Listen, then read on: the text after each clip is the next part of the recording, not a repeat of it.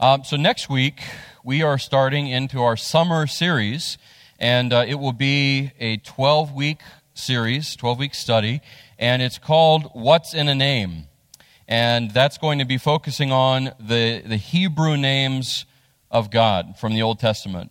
There's 12 major specific Hebrew names for God, and in those names, there is so much wrapped up in that about His character and about His attributes and about His heart for us.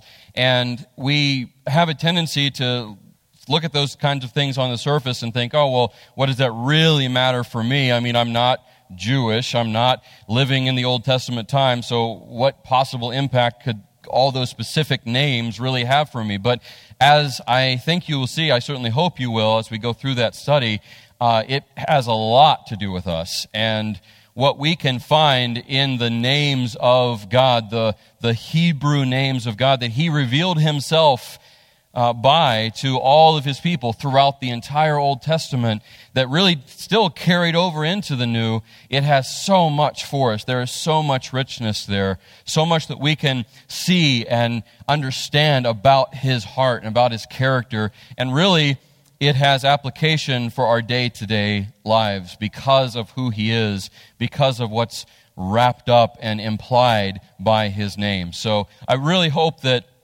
you will get a lot out of that study. I think that you will. I know that I will and have already. And so we'll be jumping into that next week and going all through the summer. What's in a Name? A 12-week study on the Hebrew names of God. So I hope you're excited about that. I sure am. But before we get to that, we've got to wrap up our current study, a Psalm for your calm. It's been a study of Psalm 23 that we've done.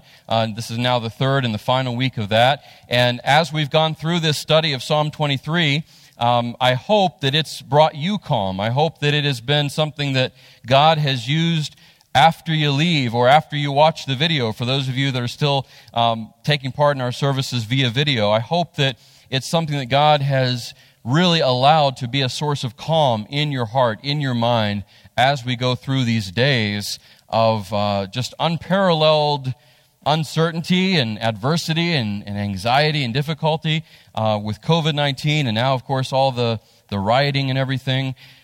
God's Word stands as an anchor through it all, though. And Psalm 23, as I said from the very beginning, is one of the best sources in the Scripture for providing perspective and calm and encouragement. And I hope that's been the case for you. We've seen that we can be calm and we can have calm because our Lord, the great shepherd, Yahweh, and specifically as manifested in the person of the Lord Jesus, who is the good shepherd, we can rely on Him and we can find comfort and encouragement in Him, and we can get calm from Him because He provides everything we need. We saw that in the first week, that our great shepherd provides for us and He guides us, He directs us, He leads us. We also can trust Him and we can find calm because He is always with us no matter what. We can rely on Him and we can know that He is there as a strong source of comfort and provision and encouragement. Today we're going to find, as we wrap up, that we can find calm through our shepherd because of His grace and because of His blessing. He is a very gracious shepherd. And as we jump back into Psalm 23, verses 5 and 6, as we wrap up today, we're going to see a shift in the illustration, a shift in the allegory. The first few verses, David is writing from the perspective of a sheep with the shepherd. That's what is all through his statements, and that's the imagery he's providing. Sheep and pasture and a shepherd, the rod, the staff, and that's his whole illustration up to this point. But in verses 5 and 6, he shifts and he provides us with a different illustration, a different allegory, and that's of God, Yahweh, being a gracious host that's provided a bountiful banquet for us. So it shifts from sheep and shepherd to us as, think of a weary, hungry, thirsty, tired traveler in a dry land coming and finding this this elaborate tent set up full of all these amazing things. And we find this gracious host providing all this bounty to us that we don't deserve, that we didn't work for or earn, and yet is ours because of his grace and his mercy and his blessing. So Psalm 23, verse 5 says this, you, and he's still talking to the one who is the great shepherd, he's still talking to Yahweh, God Almighty, you prepare a table before me in the presence of my enemies. You anoint my head with oil. My cup overflows. So we're going to go back and we're going to just kind of dive deep into each part of this because there's so much here for us, so much treasure, so much richness. There at the beginning of verse 5, he says, you prepare a table before me. Prepare, that means that's something that's intentional. When you prepare for something, it doesn't just happen. It's not just random. It doesn't just come together out of nowhere. It takes thought. It takes care. It takes some deliberateness, right? And a table is something that contains bounty and blessing and provision. And so when the psalmist here says, you, God, you prepare a table before me, that's speaking of intentional care and personal service. And really, it carries with it the fact that he didn't do anything to help. He didn't do anything to contribute to this. He didn't do any part of the preparation. God is preparing it for him. You prepare it before me. I come and it's just all ready for me. I didn't have to do anything. I didn't have to work for it. I didn't do anything to earn it. I didn't contribute to this, and yet here's this amazing, beautiful table of provision and blessing before me. It's personal service. It's lavish bounty. It's intentional care, and it's all undeserved. And I can't help but think of a beautiful example, still with David, with him personally, where he exhibited the same kind of grace and the same kind of provision for someone that was just as overwhelmed by that gracious act on David's part as David is as he comes to this table from the King, the Almighty God, as he comes to this table in his mind and as he thinks about all that he has from God and he pictures this beautiful, bountiful table that God himself prepared for him, I think of the account and the encounter between David and Mephibosheth. I love the story of Mephibosheth. Mephibosheth was Saul's grandson. He was Jonathan's son. And when it was obvious that David was indeed going to take over the ruling of Israel, Jonathan accepted it. He knew it was going to happen. He believed that God had anointed David as the next king. He went to David, Jonathan did, and he said, David, I know you're going to be king after my father. I know it's not going to be me as my father wants to happen, and by rights, that's how it should go, but I know God is going to give the kingdom to you. And when that happens, make a covenant with me right now that you will show kindness to me and my family throughout all their generations for my sake. Do that for me, David. Will you enter into a covenant relationship with me that you will show kindness to my family after God brings you into the kingship? Will you do that? And David said, yes, I will. I promise that. So Saul dies, Jonathan dies, David is put into place as king. And as time went on, he said to his servants, is there anyone else left in Saul's family that I can show the kindness and grace of God to for the sake of Jonathan? And they investigated and they thought about it and they said, actually, yes, there's a guy named Mephibosheth. He's Jonathan's son. He's Saul's grandson. And he's lame. He's crippled in both feet. And so he's living in this place called Lo-Debar, and he's there basically by himself. I mean, he has servants and he has people that are going to take care of him, but he's really just dependent on the mercy of others. David said, go get him. Go get Mephibosheth.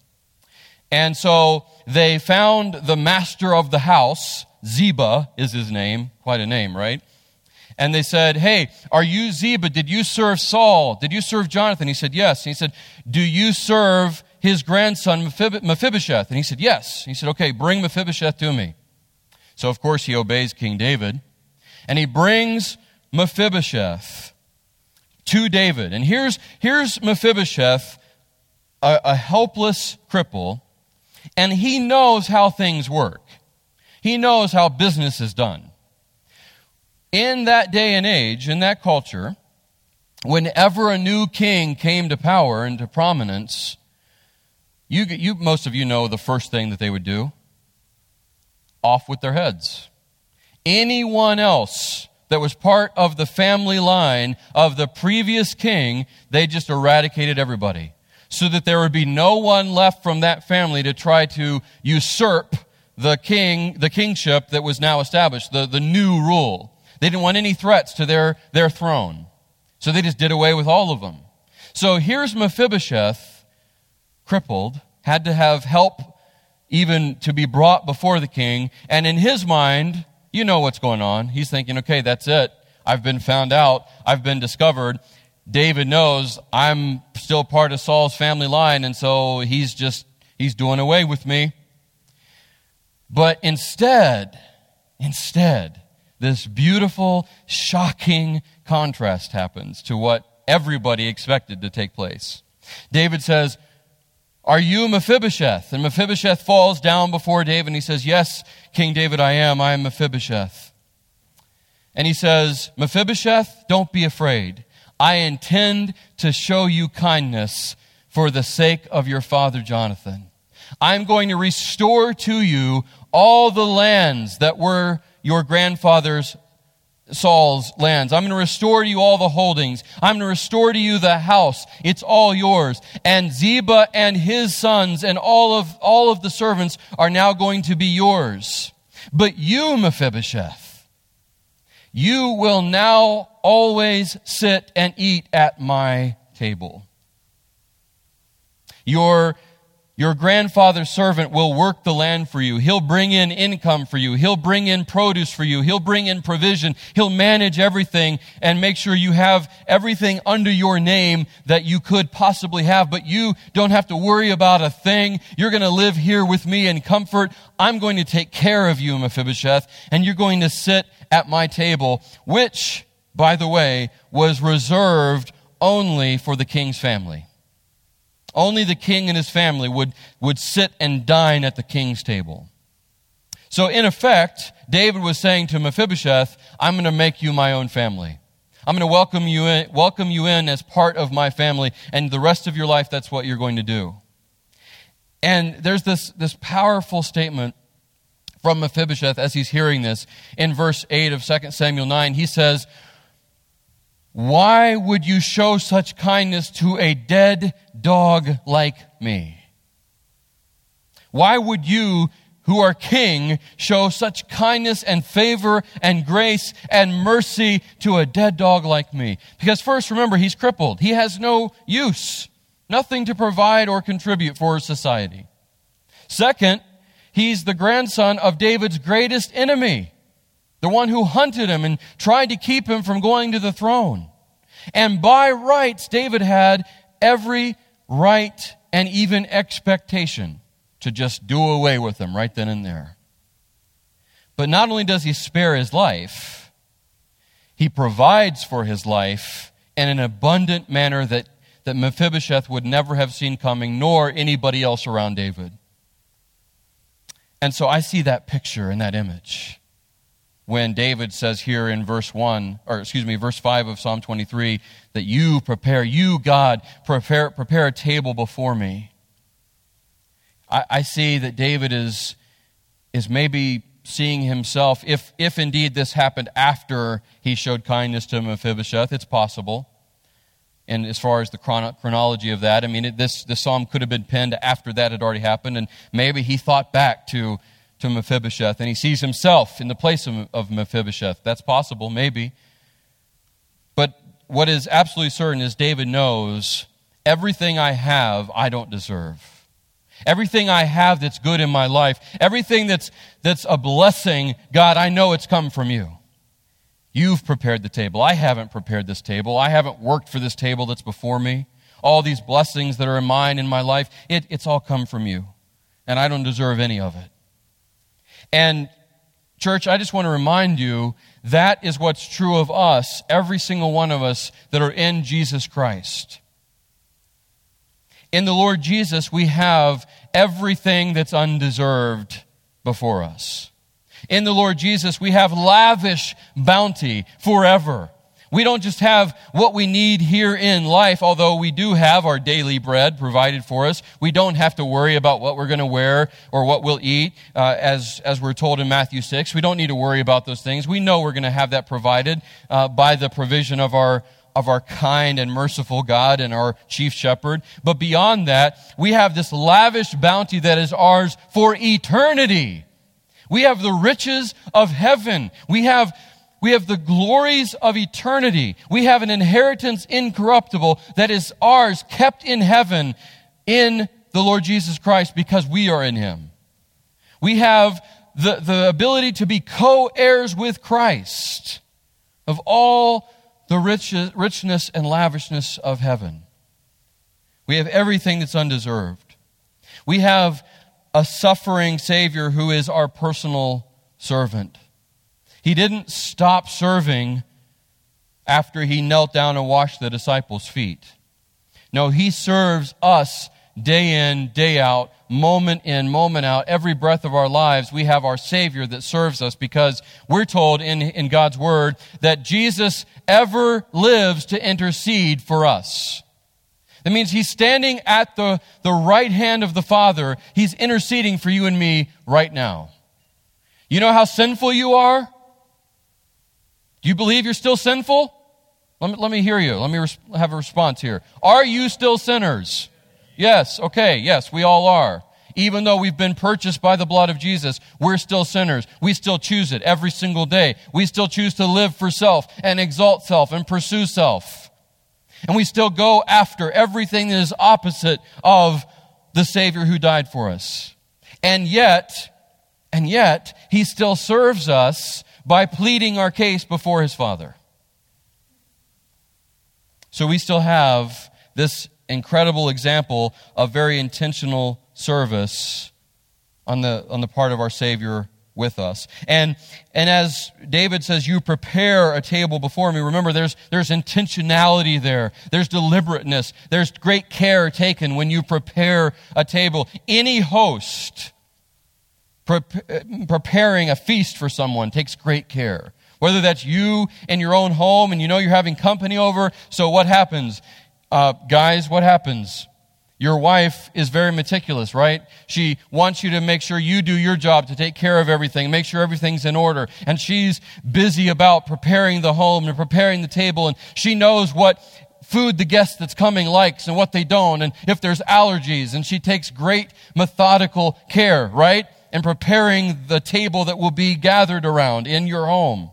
Well, that goes way up in scale when there's a grand banquet prepared. And that's what this is referencing. This is like a royal feast. This is a rich and royal host that's opening up all of his bounty. You know they're going to do it right. There's great meticulous care that's being done. And it's the same idea and the same concept that Jesus was talking about when He said before He went back to heaven after He accomplished all of His work on earth for us. Remember what He said to His disciples as He was getting ready to go? And it's actually before He went to the cross, as they were discouraged and devastated to hear that He was going to actually die. He said, don't be afraid. Don't be afraid. I go to what? Prepare a place for you. And when I go to prepare a place for you, I will come again, and I will receive you unto myself. If it were not so, I would have told you. But it is so, it is true, and I go to prepare a place for you. He's busy. He's busy serving, not just as our intercessor, but friends, the Lord Jesus himself is busy meticulously preparing a dwelling place for you and for me, where we can dwell with him forever in all of his splendor, in all of his glory, in all of his bounty that he will make available to us. Isn't that an incredible thought? You prepare a table before me. Not only do you prepare a table before me, but you prepare a table before me, David says, in the presence of my enemies. David certainly had a lot of enemies. All his life he was surrounded by enemies. Saul, and before Saul chasing him, Goliath. And before Goliath, bears and lions and tigers, oh my, that tried to get his sheep. And after he got rid of Saul, he was still at war with the Philistines all through his reign. David knew what it was to have enemies. His own son Absalom manufactured a coup, caused a civil war. Just all his life. He knew what it was to have enemies. But what was true of David is certainly true of all of us, that beyond any physical enemy, who's our greatest enemy? And I'm not even talking about Satan. That's a given. Yeah, Satan is our great enemy. But even aside from Satan, who is your greatest enemy? That's exactly right. You. Me. Yeah. And though we are our greatest enemy, and we certainly can do a lot of damage in our own life and on our own time, you know what? We really do a lot of Satan's work for him. Would you agree with that? We do a lot of his work for him. He doesn't really have to do that much. Despite us being our own greatest enemy, despite our enemy Satan, despite other enemies we may have around us in our lives, none of that keeps our great host, our great God, from preparing a perfect, beautiful, endless supply table before us. And it's right in the presence of all those enemies, including ourselves. And what David is referencing here is another common practice. Whenever a king would conquer a group of people, an army, whenever the battle was won, what would happen is they would gather up all the spoils, and they would put up a table, and all the surviving enemies, the captors, would be tied up and forced to watch as the victorious soldiers feasted on all the spoils around them. So think of like this, this beaten, tired, thirsty enemy soldier that's bound, and he's thirsty. And think of a soldier walking up and saying, "Hey, are you thirsty?" And the soldier's like, "Yeah, I bet you are." Gulp, gulp, gulp. It's like that. It's like flaunting. It's like, flaunting in the presence of those just defeated. It's saying, yeah, you look on while I enjoy the spoils of battle. You thought you were going to get one over on us. No, we beat you. We got you. Now watch us enjoy rest and enjoy provision. It's saying, you thought you were going to overtake us. Didn't happen. We overcame you, and now we're celebrating that, and you get to watch us celebrate. It's what Joseph said to his brothers. You meant all these things for evil. You had all these plans to do me in, to destroy me, to bring me to death. But God not only saved me out of your hands, He took all that you meant for evil and He used it for good, for the saving of many lives. That's what's wrapped up in this phrase. And I think of Colossians 2:15. And I've actually just got to read this to you. I don't want to risk any type of misquoting because it's just too powerful of a passage to do that with. What Paul writes to the Colossians, he says that what happened at the cross is that the certificate of debt that was ours, that stood over our lives, it was canceled at the cross. Tetelestai means paid in full, debt canceled, it's gone, it's done away with. But he doesn't just stop there. He doesn't just say that the cross canceled our sin debt. In verse 15, he says this, that God disarmed the rulers and authorities. And that doesn't just mean the Jewish leaders. That's talking about the demonic powers, the demonic authorities. God disarmed the rulers and authorities. He disarmed the power of the evil one and put all those demonic rulers and authorities, and really by extension, the human authorities that put Jesus on the cross. He put them, listen to this, he put them to open shame by triumphing over them in him. Wow. God disarmed the rulers and authorities by the power of Christ's cross, putting them to open shame, being victorious over them through his Son, the Lord Jesus. And friends, that victory is your victory if you're in Christ Jesus. That's why you can say, I don't have to fear what man may do to me. I don't even have to fear what the enemy may do to me. You can say with Paul in Romans chapter 8, at the end of that passage where he says, will all of these things, will hardship and persecution and famine and nakedness and sword and evil and enemies, will all of that have any power against me? Can any of that separate me from the love of God and my secure position in him? No! He says, we are more than conquerors through him who loved us. So we can say with David, in the presence of my enemies, I have this table prepared before me.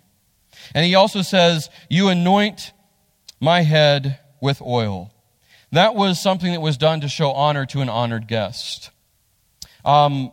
David, no doubt, was thinking of that as you came into a home in the Middle East, and certainly if you came into the home of a prominent person or a royal person, you would be expected, if you were the honored guest, to have everything taken care of for you. You would have your feet washed. You would have oil put on your head to designate you as the honored guest of the home. That's really what Jesus was talking about in the New Testament in Luke chapter 7. When there was the woman forgiven much. As he was dining at Simon's house, he went and he dined at a Pharisee's house named Simon, and he was there, and they were feasting and talking, and then all of a sudden this woman who had been forgiven much, a sinner, which means she was actually a prostitute, a known prostitute, she knew where Jesus was. Obviously there had been a previous interaction where Jesus had forgiven her of her sin, given her freedom from her lifestyle of sin, and she had to know where he was, and she found him, and she rushed in, and she was just weeping over him, and she anointed him with ointment and perfume. And Simon was he couldn't believe it. He said, how dare this sinner, this prostitute, come into my home and do this? That's what he was thinking. And he said, and if Jesus really was a true rabbi, he would dismiss her because he would know how vile of a thing she was, how terrible of a sinner. He can't be really holy. I guess I was wrong. He wouldn't be entertaining this woman if he were. And Jesus told this story about someone forgiven much, and he connected it with this woman. And he said to Simon in Luke 7:46, he said, Simon, when I came into your home, you didn't anoint my head with oil, but she has anointed me with costly ointment and perfume. She has shown me honor. And that's what he's talking about. And that's what David is referring to here. He's saying, though I am lowly before you, God, though I am nothing before you, I have nothing to bring to you, I don't deserve any kindness from you, I am a dead dog, just like Mephibosheth said about himself. He said, yet you anoint me with oil. And they would have used something that you probably use in cooking all the time. They would have used olive oil. That's what they would have used. Olive oil. And it would have obviously not been in a container like this. But olive oil is what they would have put on the head of the honored guest. And that's something that was common practice.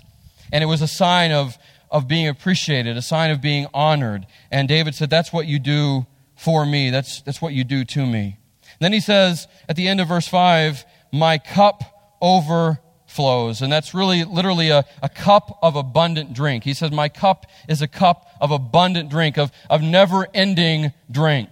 My cup is never going to be empty. I'll never see the bottom of the cup. It's like when you're at a restaurant, and we haven't done that in a while, right?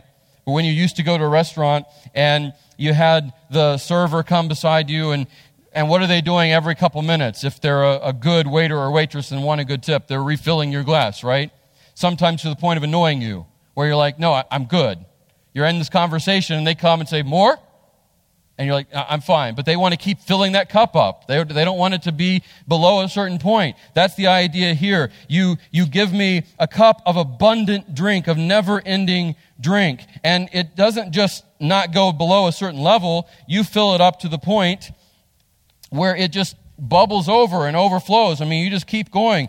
You don't say, I guess that's enough. Let's stop there. No, you just let it keep running out. Yes, I'm pouring water all over the stage. It just keeps overflowing and just goes everywhere. And that's what he's referring to here. And here's the thing about an overflowing cup. Not only does the water fill up that cup and you have more than enough for yourself, you have more than enough water you need, you're going to have plenty of water to quench your thirst, but as it overflows, it goes beyond yourself, right? I mean, if you're next to someone and it overflows, there's a chance they're going to get wet too. It's going to affect the surroundings. It's going to affect where you're sitting. It's going to affect your table, right? It goes beyond the cup and it starts spilling out other places.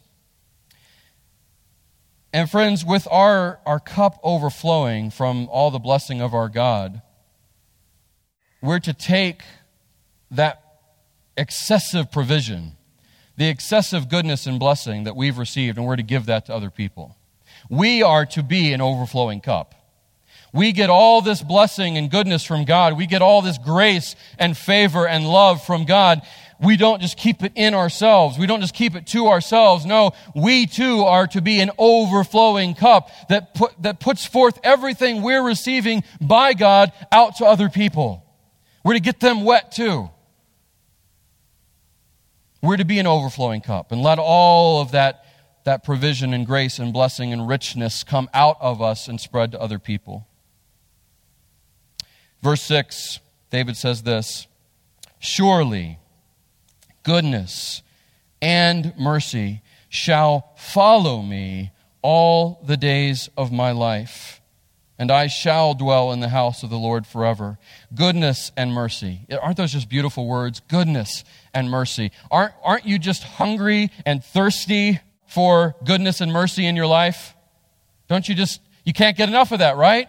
I mean, how many of us would say to God, okay, I've had enough goodness from you, enough mercy, I'm good, I don't need any more, God. No, we pray constantly, we beg, God, please have mercy on me. I know how sinful I am, how needful I am of your grace and your mercy. I can't possibly get enough of your grace and your mercy and your goodness. Keep it coming, Lord, please. Goodness and mercy, we all need it. And thankfully, we have it. We have it through Christ. We can say with absolute certainty and claim the promise of Lamentations 3, which tells us, because of the Lord's great mercy we are not consumed. His compassion never fails. His mercies are new every morning. That means all through life, every day, all day long. His mercy is new, it's renewed, it's replenished. It's that cup refilling our cup. It's just overflowing, it's full. Surely goodness and mercy shall follow me, David said. And that will be true of us. If you're in Christ, and as you just continue to follow your Savior, you're going to keep seeing His goodness and mercy just come to you in 1,000 different ways. As you follow Him, you're going to know that goodness and mercy will follow your life. And as you're following Christ, and as you're having His goodness and mercy come over your life, and it's following you as you go forward in life, everyone else that follows behind you should be able to see on display the goodness and mercy of Christ and how you live your life. You should leave goodness and mercy to others behind you in the wake of your journey. Just like a boat traveling on the ocean or the water, on a river or a lake, and there's the wake that's left behind that boat. In your wake, Christian, as you go through life, you should leave goodness and mercy behind you for all who come behind you to receive. That should mark your life and my life as we receive goodness and mercy from God. And then he says, and I shall dwell in the house of the Lord forever. That means literally in the presence of Yahweh, as part of His household. That's what he's saying. I will dwell with Yahweh in the presence of Yahweh as part of his household. Just like Mephibosheth was brought from where he was, seated at the king's table, dwelling there as one of the king's own family for the rest of his life. That's our story. That's true for us as well. And it's what Jesus said. The reason why he was leaving to go prepare a place. The last part of that statement that he made to the disciples in John 14, in John 14:3, he said, the reason I'm going, guys, the reason I'm going to go and prepare a place for you, and the reason I'm going to come and receive you again to myself is that where I am, you may be also. So in Christ, what David said he was sure of, you can be sure of. But only through Christ. Only through him. And if that's your statement, if that's your story, if that's true of you, that you can say today without a doubt at all, you will dwell in the house of the Lord forever, and I hope everyone here can say that. If you can say that, don't hold that wonderful truth to yourself. Don't hold that amazing bounty and blessing that is to yourself. Be an overflowing cup, church. And overflow that knowledge and that truth and the reason that you have for that hope. Overflow that to other people, because now more than ever, our world, our areas, our communities, our families, our neighborhoods, they need that hope. They need to know that there is that type of assurance possible. That this life in all of its chaos and uncertainty and violence and decay is not all there is. They need to know it. And if you know it, you need to show it, and you need to proclaim it. Amen? All right, let's pray, and then we'll close out together and be dismissed. Father, I thank you for your word.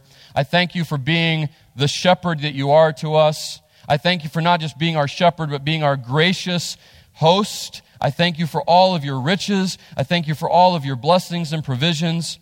Father, may we not keep any of that to ourselves. May we liberally share what you have so liberally given to us. Thank you for all that you are. May we draw comfort and calm from having you as the shepherd that you are, from having you as the great host that you are every day of our lives. Thank you for, through Jesus Christ, making it possible to dwell in your presence forever. May that fill us with hope, and may it overflow from us to others. And I pray all this in Jesus' name. Amen.